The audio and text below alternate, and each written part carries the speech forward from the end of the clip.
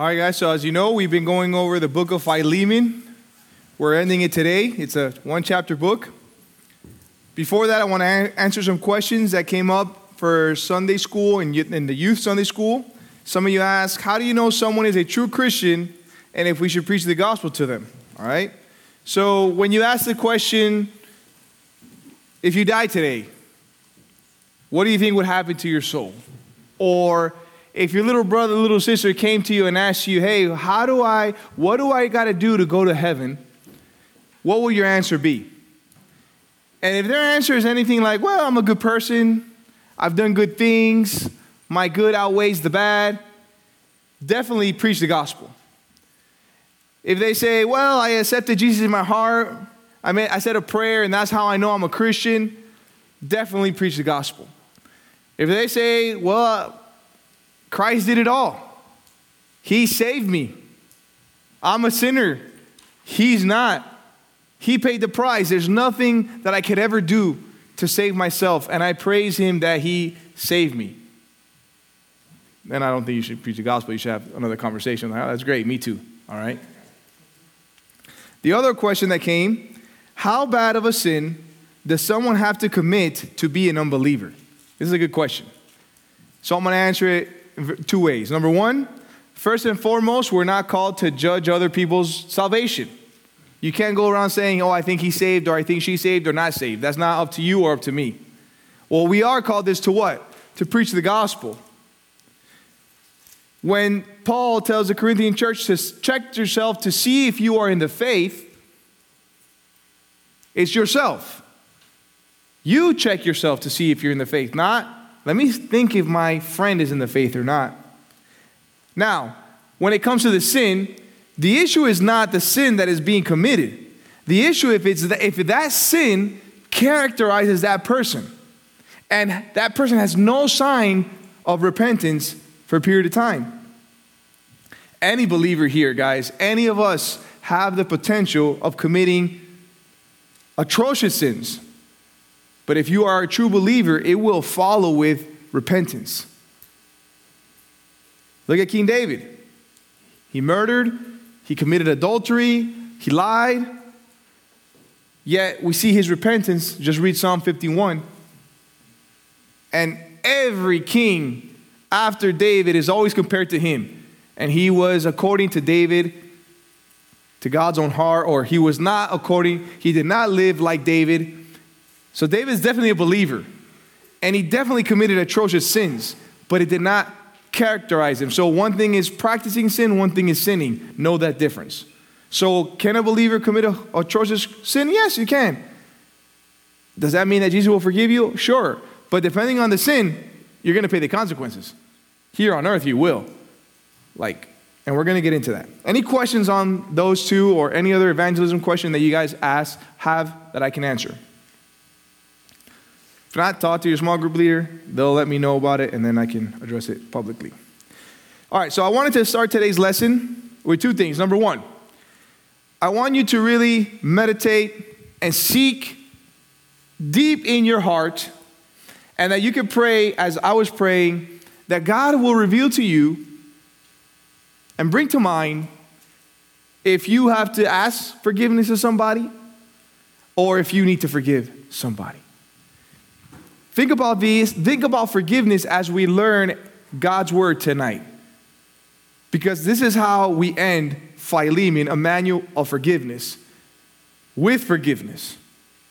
Either forgiving others or seeking others to forgive you. Amen? And as an intro, I wanted to talk a little bit about the historical background on slavery during the Roman times. Why do I want to give you this background? Because when you are asked, how can you believe in the Bible? It's totally for slavery. I want you to be prepared to how to answer that question, okay?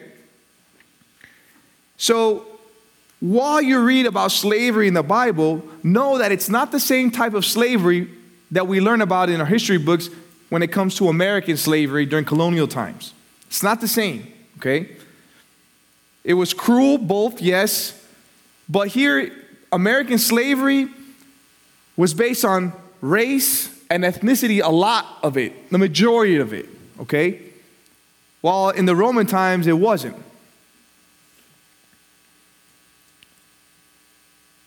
Obviously, American slavery was cruel, inhumane, involuntary.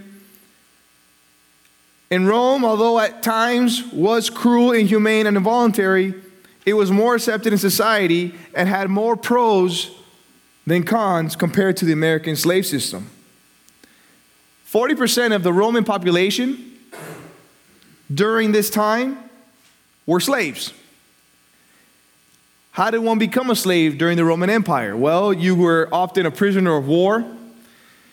You couldn't pay off your debt, so you sold yourself to your master to pay off a debt.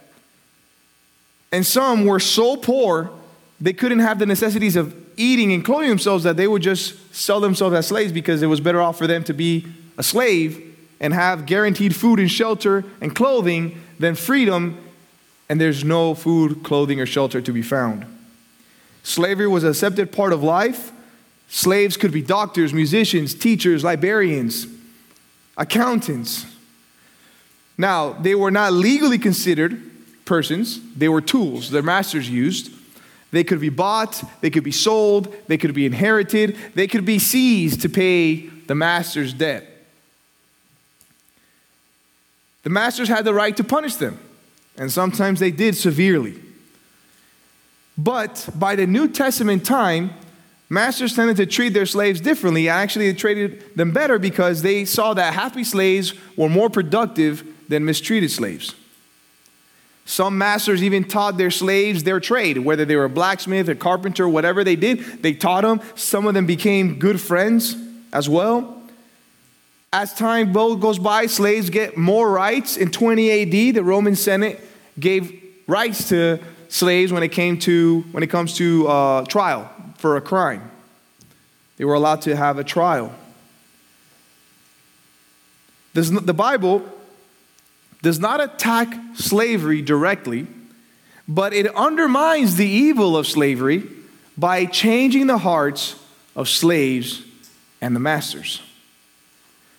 You see, by stressing spiritual equality of masters and slaves, the Bible did away with slavery's abuse. Colossians 4:1, masters, grant to your slaves justice and fairness, knowing that you too have a master in heaven.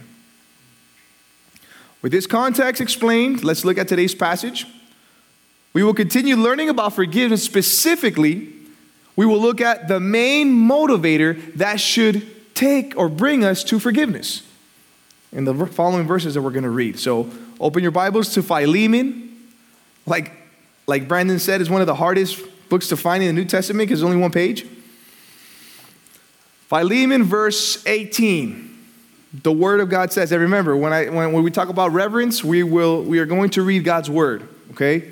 So let's be reverent to what we're about to do. But if he has wronged you, this is Paul talking to Philemon about Onesimus, which is a slave. But if he has wronged you in any way or owes you anything, charge that to my account.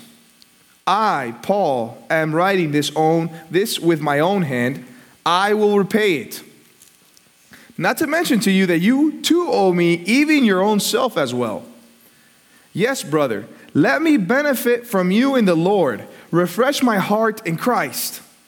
Having confidence in your obedience, I write to you, since I know that you will do even more than what I say. At the same time, also prepare me a lodging, for I hope that through your prayers I will be given to you. Epaphras, my fellow prisoner in Christ Jesus, greets you, as do Marcus, Aristarchus, Demas, Luke, my fellow workers. The grace of the Lord Jesus Christ be with your spirit. Philemon.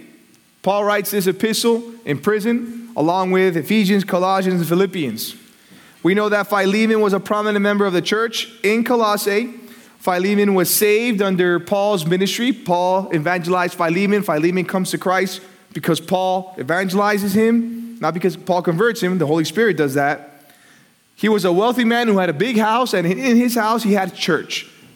And we know that he had church, and he also did what? He also at least had one slave. Somebody needs to use the restroom. Okay. We know that Onesimus, the slave, was not a believer. At the time, he ran away from Philemon's house. He stole money, and he was a slave that ran away. So Philemon is a slave owner. Onesimus is a slave who ran away.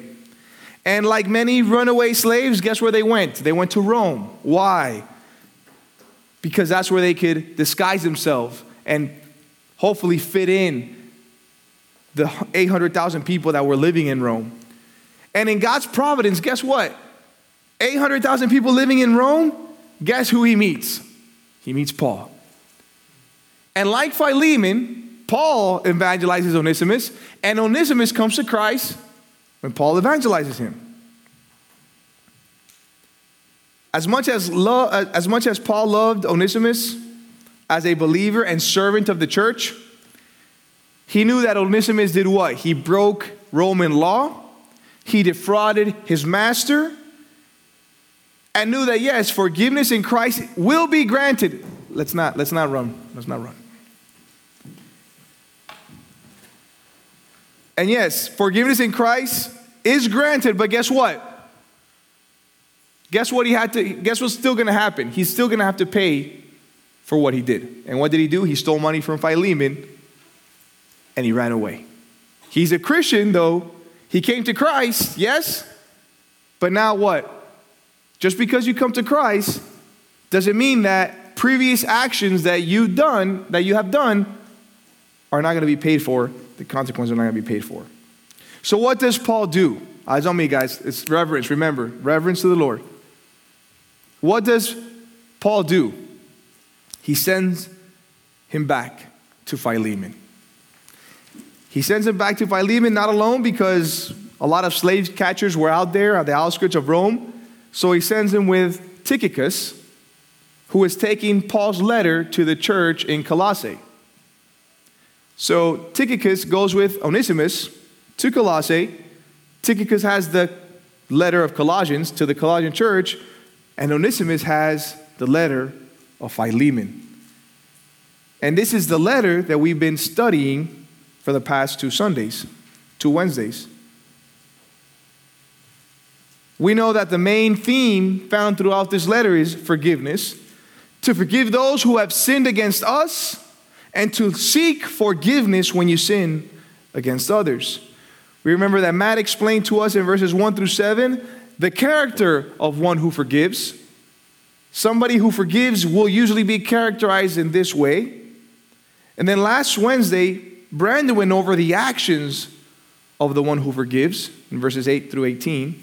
Today, we will finalize the letter, and we will be going over the motives of one who forgives. Today's outline, 3 sections that end Paul's letter to Philemon. 3 sections that end Paul's letter to Philemon. The first section, we're going to look at Paul's commitment in verses 18 through 20.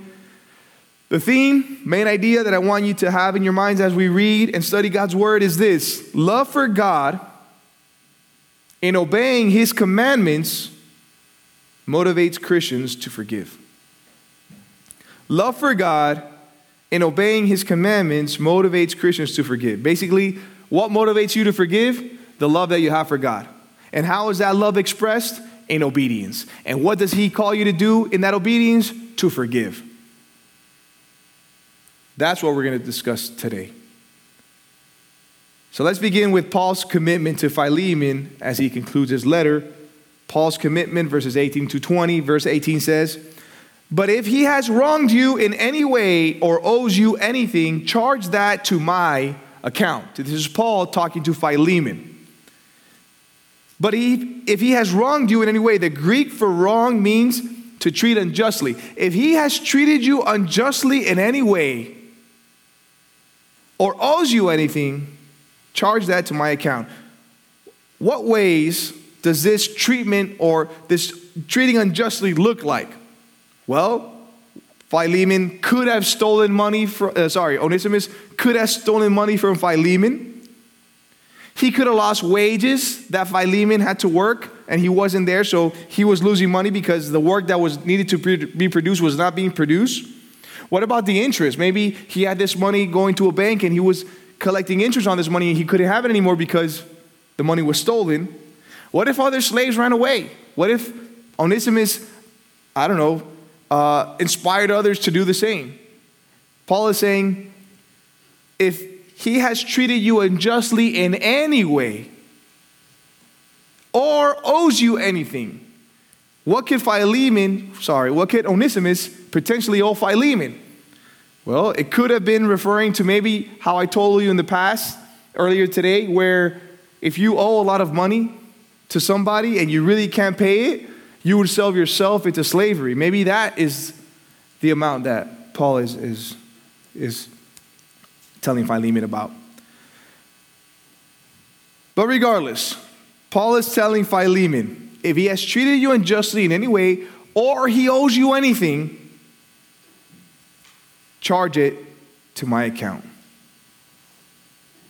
See, Paul was self-conscious of those who were abusing the church of the time and asking for money. And he didn't want that. He didn't want that image of Christ for his church. Look at what 2 Thessalonians 7 through 10 says. For you yourselves know how you ought to follow our example, because we did not act in an undisciplined manner among you, nor did we eat anyone's bread without paying for it, but with labor, this is Paul speaking, and hardship, we kept working night and day so that we would not burden any of you. Not because we don't have the right to this. He's saying we have the right to live off the church, but in your case, we didn't do it. Why? But in order to offer ourselves as a model for you so that you would follow our example.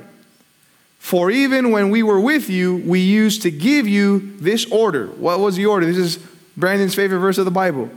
If anyone is not willing to work, then he is not to eat either. Wait, that's not Brandon. Brandon's like, those that don't work are worse than an unbeliever. Sorry. Now, notice what Paul is saying to Philemon. He's saying, if he treated you unjustly or he owes you anything, charge it to my account. He's saying that. He's not saying, hey, go ahead and free Onesimus. Go ahead and do me that favor. Do me that solid. He could have. He was the Apostle Paul. He had the authority to do so. He didn't want to abuse it. And you see his heart of not going beyond his authority, of not going beyond what is written. He asks and lets him know, I will pay for any mistreatment, unjust mistreatment, or money that he owes you. Paul continues expanding on his commitment to Philemon. In verse 19, he says, I, Paul, I'm writing this with my own hand. I will repay it. Not to mention to you that you owe to me even your own self as well. Paul wants it to make it clear that he is writing this letter. What does that mean? Many commentators mention that Paul usually hired scribes to write his letters. He would dictate, the scribe would write it. So when Paul says, I am writing with my own hand, many commentators believe that Paul literally wrote the entire letter of Philemon himself. Why? To let Philemon know, hey, what I'm saying is true. I am writing this letter. If I say I'm going to pay you, I will pay you. Please trust that. See, for Paul and all of us, it should be important to want to shine light on Christ always, to be a good Christian always, to give God a good name always, to not give somebody the idea or thought of, wait, is that how Christians can live? He doesn't want to do that. Romans 12, verses 17 through 18. Never pay back evil for evil to anyone. Respect what is right in the sight of all men. And look at what verse 18 says. If possible, so far as it depends on you, be at peace with all men. Be at peace with all men. For Paul, the testimony of being a Christian, a kingdom citizen, meant way more than any personal preference or gain. As much as Paul loved Onesimus and wanted Onesimus to stay with him and to minister to him in whatever ministry Paul had in Rome in prison, it was more important in Paul's mind and his conscience to let Philemon know Yes, I have Onesimus. Yes, he wronged you. And the right thing to do is to send him back to you, because that is obeying the law and the right thing to do. Just pause real quick, pastoral moment, pastoral pause. Can we say that about our lives? Can we say that our goal in life is to shine our light the best way we can, to represent God and His kingdom the best way that we can, to be the salt and light of the world that so desperately needs it? Is that our motivation every morning when we wake up and go wherever we go? School, work, co-ops, the neighborhood, Walmart, shopping, wherever you go. Is your motivation, let me shine the light of Christ to a world that desperately needs it? Let me give Christianity the best name I can. Not perfect, because we're not, but the best name we can. See, Paul did not want Philemon to think for a second that he was excusing what Onesimus did or ignore the laws that existed. He wanted to make sure that he would repay him. And even though Paul didn't commit any crime, because he didn't, he was willing to pay the fines for his what? For his repentant brother. Again, it shows you Paul's pastoral heart of love for the brethren. He shows that he's not going to use or abuse his authority, and he also shows you the love that he's willing to pay Philemon wages caused by, or anything caused by, Onesimus. If somebody has to drink water over there, go ahead and drink water, whoever's making that noise. He then says something to drive this point home, okay?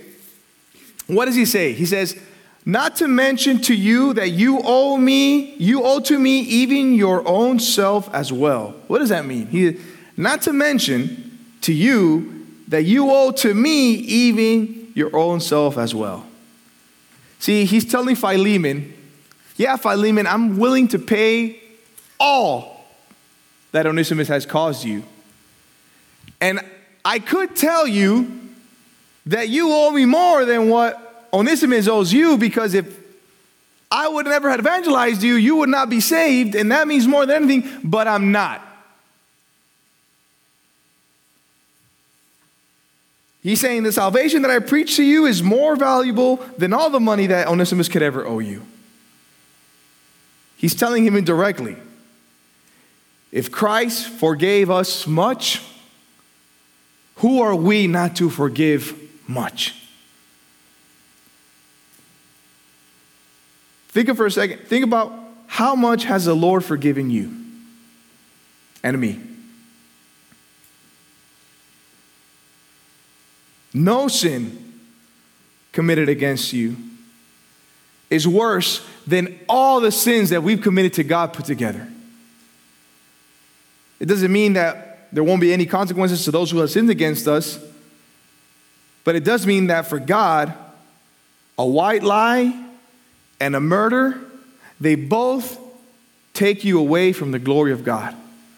James 2:10, for if you keep the whole law, yet stumble at one point, you have been made guilty of all. Paul continues with the whole you owe me because I evangelized you idea. He says, yes, brother, let me benefit from you in the Lord. Refresh my heart in Christ. Paul is saying, let me see your maturity in Christ and forgive this slave just like Christ has forgiven you. The phrase refreshes my heart in Christ means to cause to rest, to cause someone to take a break from their activities in order to be refreshed. He is saying, let me profit once from me preaching the gospel to you. Let me hear the news in prison that you forgave Onesimus. You know what? That'll make my day to know that you're walking in maturity and in the Lord. He expresses his idea of his children in the Lord walking in a manner worthy of the gospel, refreshing his heart in other places like Philippians 2:2. Says, make my joy complete by being of the same mind, maintaining the same love, united in spirit, intent on one purpose. Also, 1 Thessalonians chapter 3, verse 7 through 9. Paul says, for this reason, brethren, in all our distress and affliction, we were comforted about you through your faith. the way they were having faith and believing. For now we really live if you stand firm in the Lord. For what thanks can we render to God for you in return for all the joy with which we rejoice before our God on your account? He's happy. He's being refreshed that all these churches that he's been planning, that the people are growing in maturity in Christ. And how do you know you're growing in maturity in Christ? You are an obedient Christian. Obedient to what? Obedient to his commandments. And what is one of those commandments? To forgive. To forgive.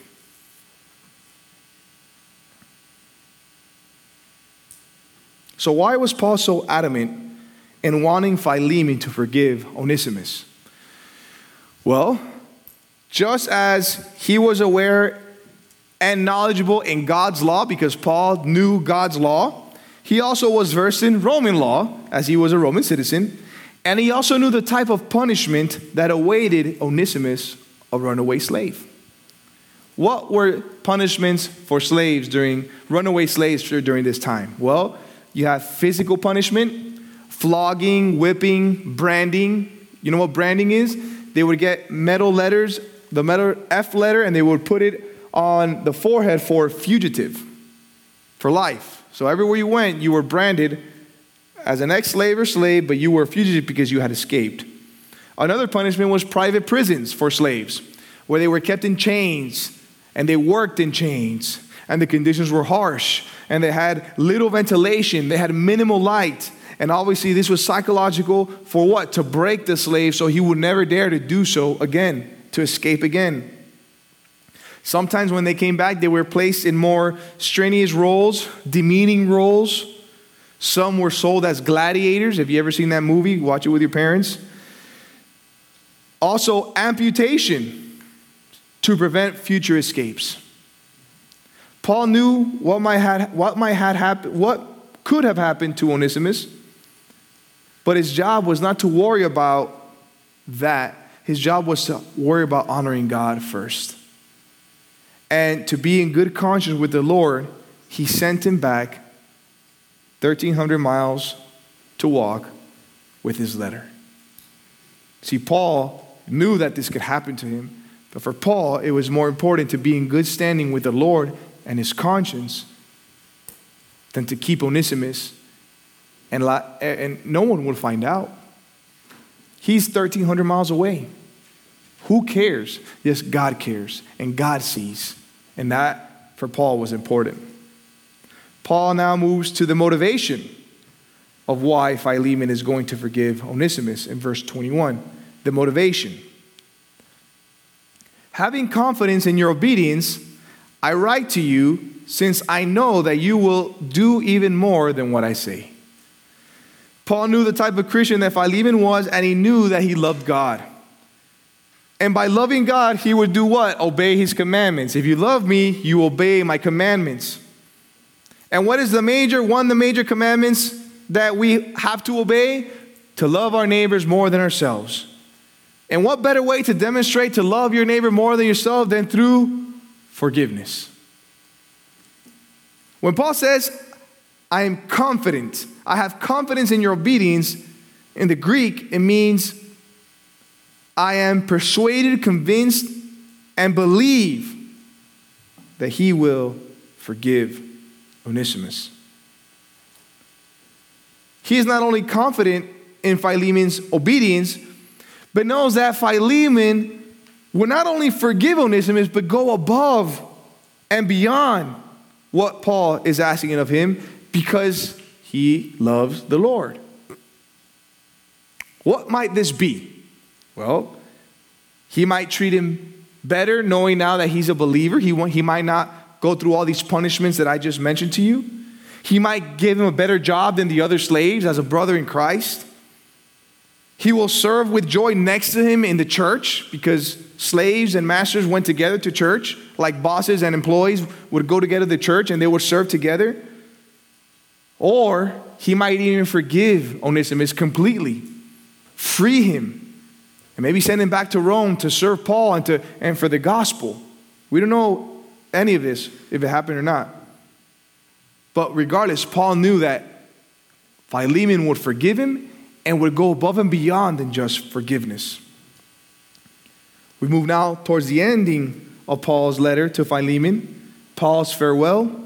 Verse 22, at the same time also prepare me a lodging, for I hope that through your prayers I will be given to you. See, Paul is hoping that he's going to be delivered from jail. And he's hoping he's going to see Philemon one day. And he's not only telling Philemon, pray for me that I can see you, but also prepare that lodging. While you're forgiving and while you're going above and beyond, prepare me a place in your house, because I want to go and I want to spend time with you. Some of the commentators, maybe 3 or 4 of them, wrote this, so I'm just going to say it. They were saying that Paul was saying this to Philemon to make sure that Philemon would go through with his promise and see Onesimus in the house free. I just think that Philemon, he was hospitable anyways. No one just has church in their house. He did. This is the kind of brother that Philemon was for the church.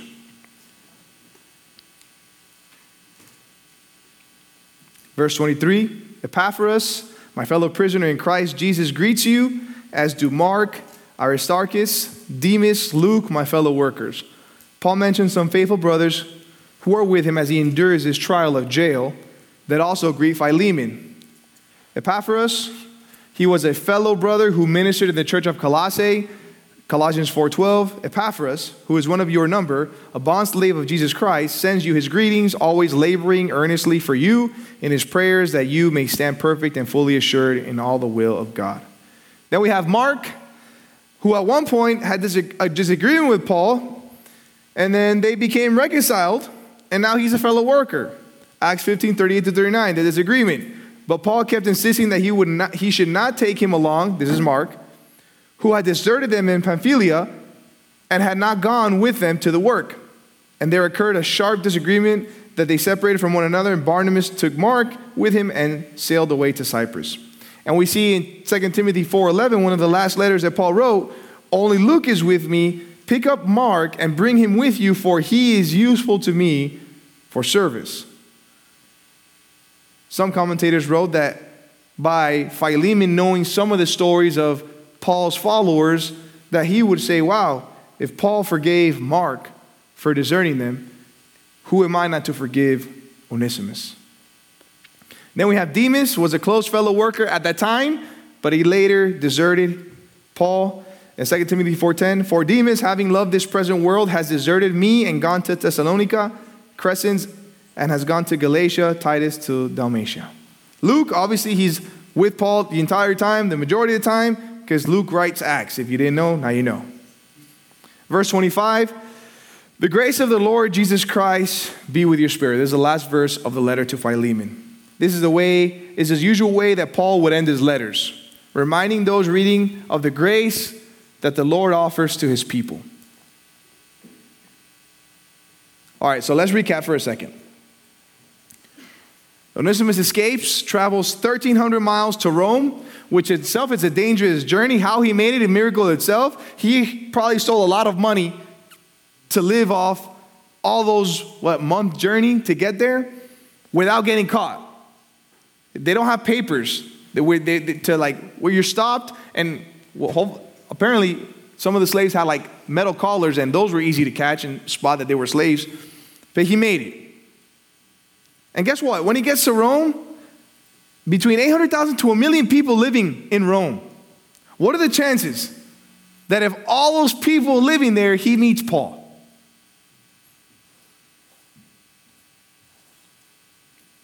And guess what? Paul, being Paul, he evangelizes Onesimus. And Onesimus becomes a Christian. Just look at the conversation between Paul and Onesimus. So, where are you from, my friend? Onesimus, well, I'm a runaway slave from Colossae. Really? Colossae? What's your master's name? Philemon. Really? Did he so happen to have a sister named Aphia? Well, yes, he did. Did he happen to have a church in his house? Yeah. We used to stack up chairs before and after service at 7 a.m. Oh, that's great. I know Philemon. He's a good friend of mine. In fact, he's a fellow beloved worker and brother in Christ. And Philemon and Onesimus is 1,300 miles. And of all the people that I meet Paul, who knows Philemon. What are those chances? What goes through Onesimus' mind? Oh, here you go. He's going to send me back. Oh, hopefully he can sympathize with my cause. Do you think it was hard for Onesimus to go back to Philemon? Of course. Of course it was hard. He knew the punishments that he might receive. Do you think he was wishing that Paul would use his apostolic authority to make Philemon forgive him? Of course. But at the end of the day, I know that Onesimus, he was a true believer in Christ, and the Holy Spirit would convict him of his sin, and he himself knew that the right thing to do was to go back and to seek for forgiveness.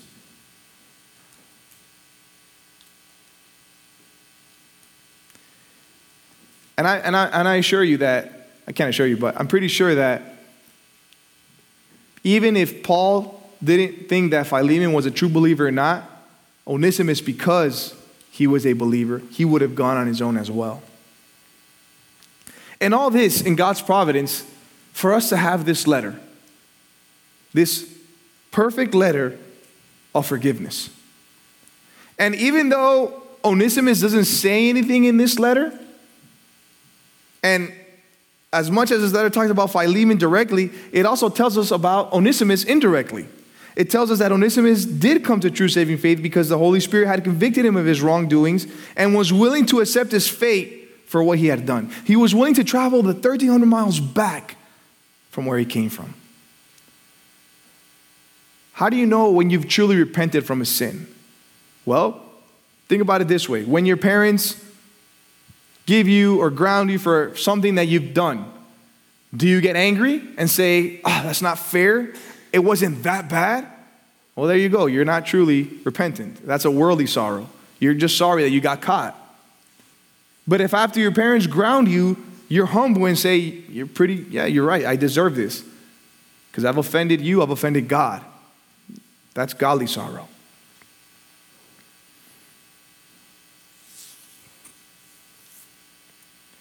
So how do we conclude?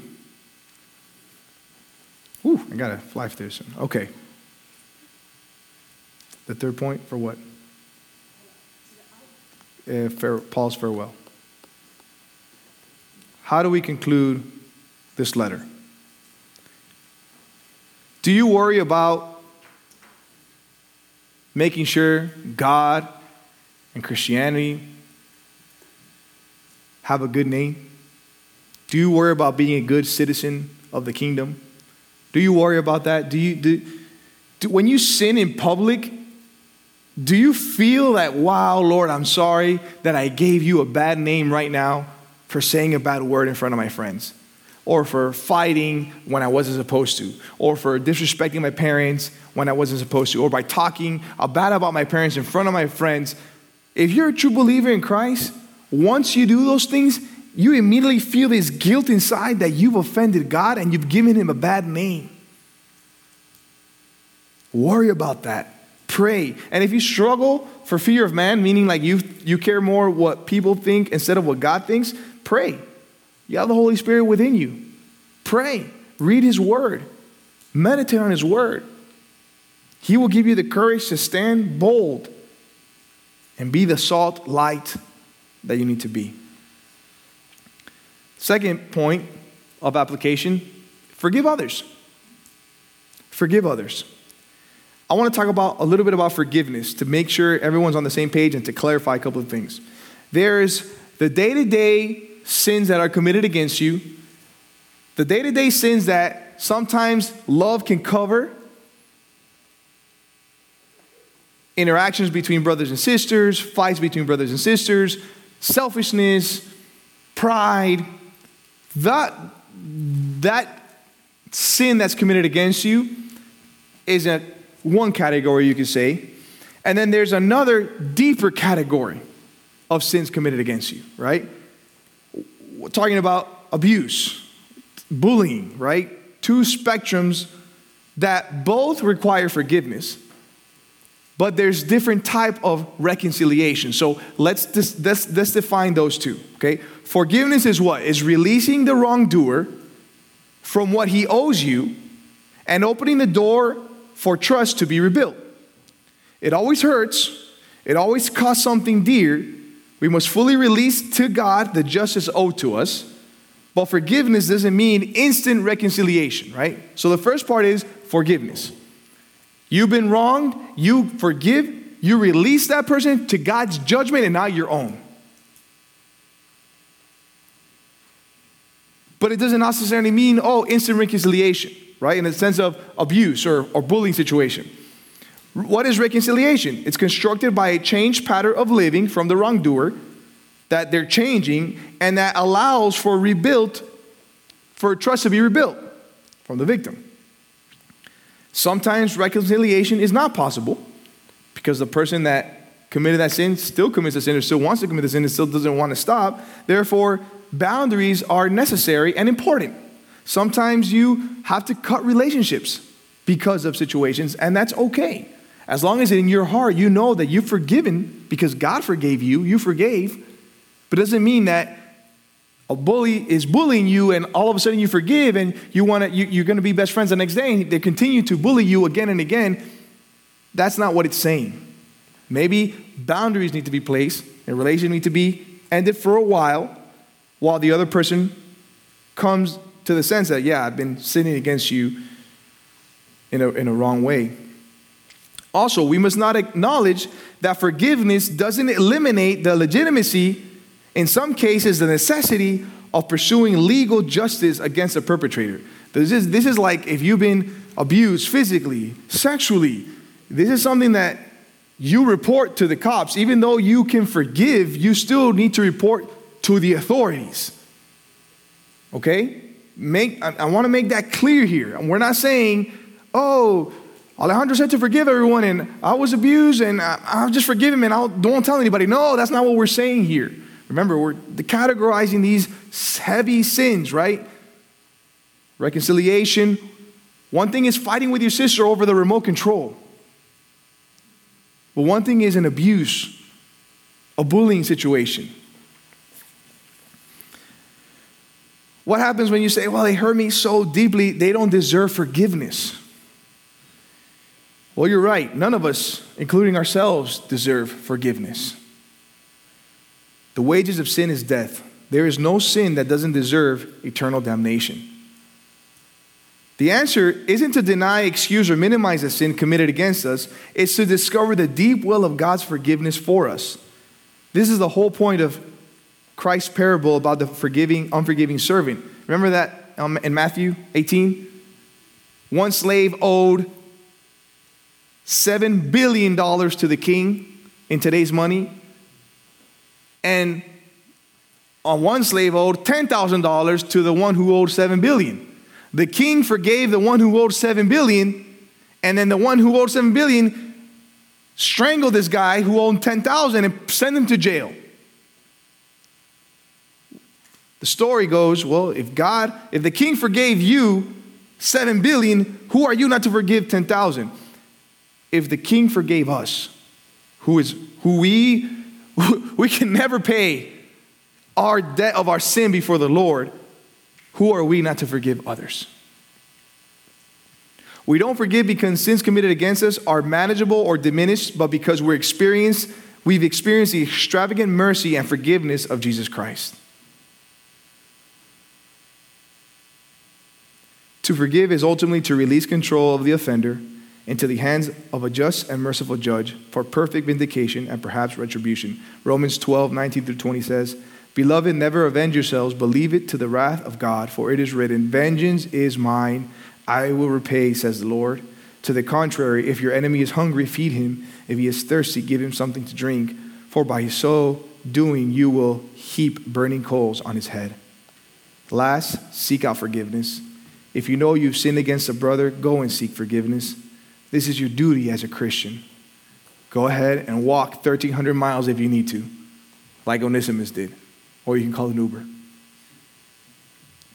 I pray that as we finalize this book, that you're convicted, that the Holy Spirit has used His word to convict all of us, to seek deep in our hearts who we have to forgive and who we have to ask for forgiveness. Let us pray. Father, thank you for this beautiful letter that you've given us. In your providence, what an amazing story. Thank you because you are working in our lives as we have read this. Father, I pray that we can forgive those that have come against us and have sinned against us in many ways. Father, help us forgive them. Help us understand that because you have forgiven us and because much has been forgiven for us, who are we not to forgive others? Let us trust in your wrath, in your divine judgment, and let us know that the revenge is yours, not ours. And Father, if we've offended someone, bring it to our mind so we can go and ask for forgiveness and be reconciled to our brothers in Christ and sisters in Christ. Father, we love you and we worship you. In your name we pray. Amen.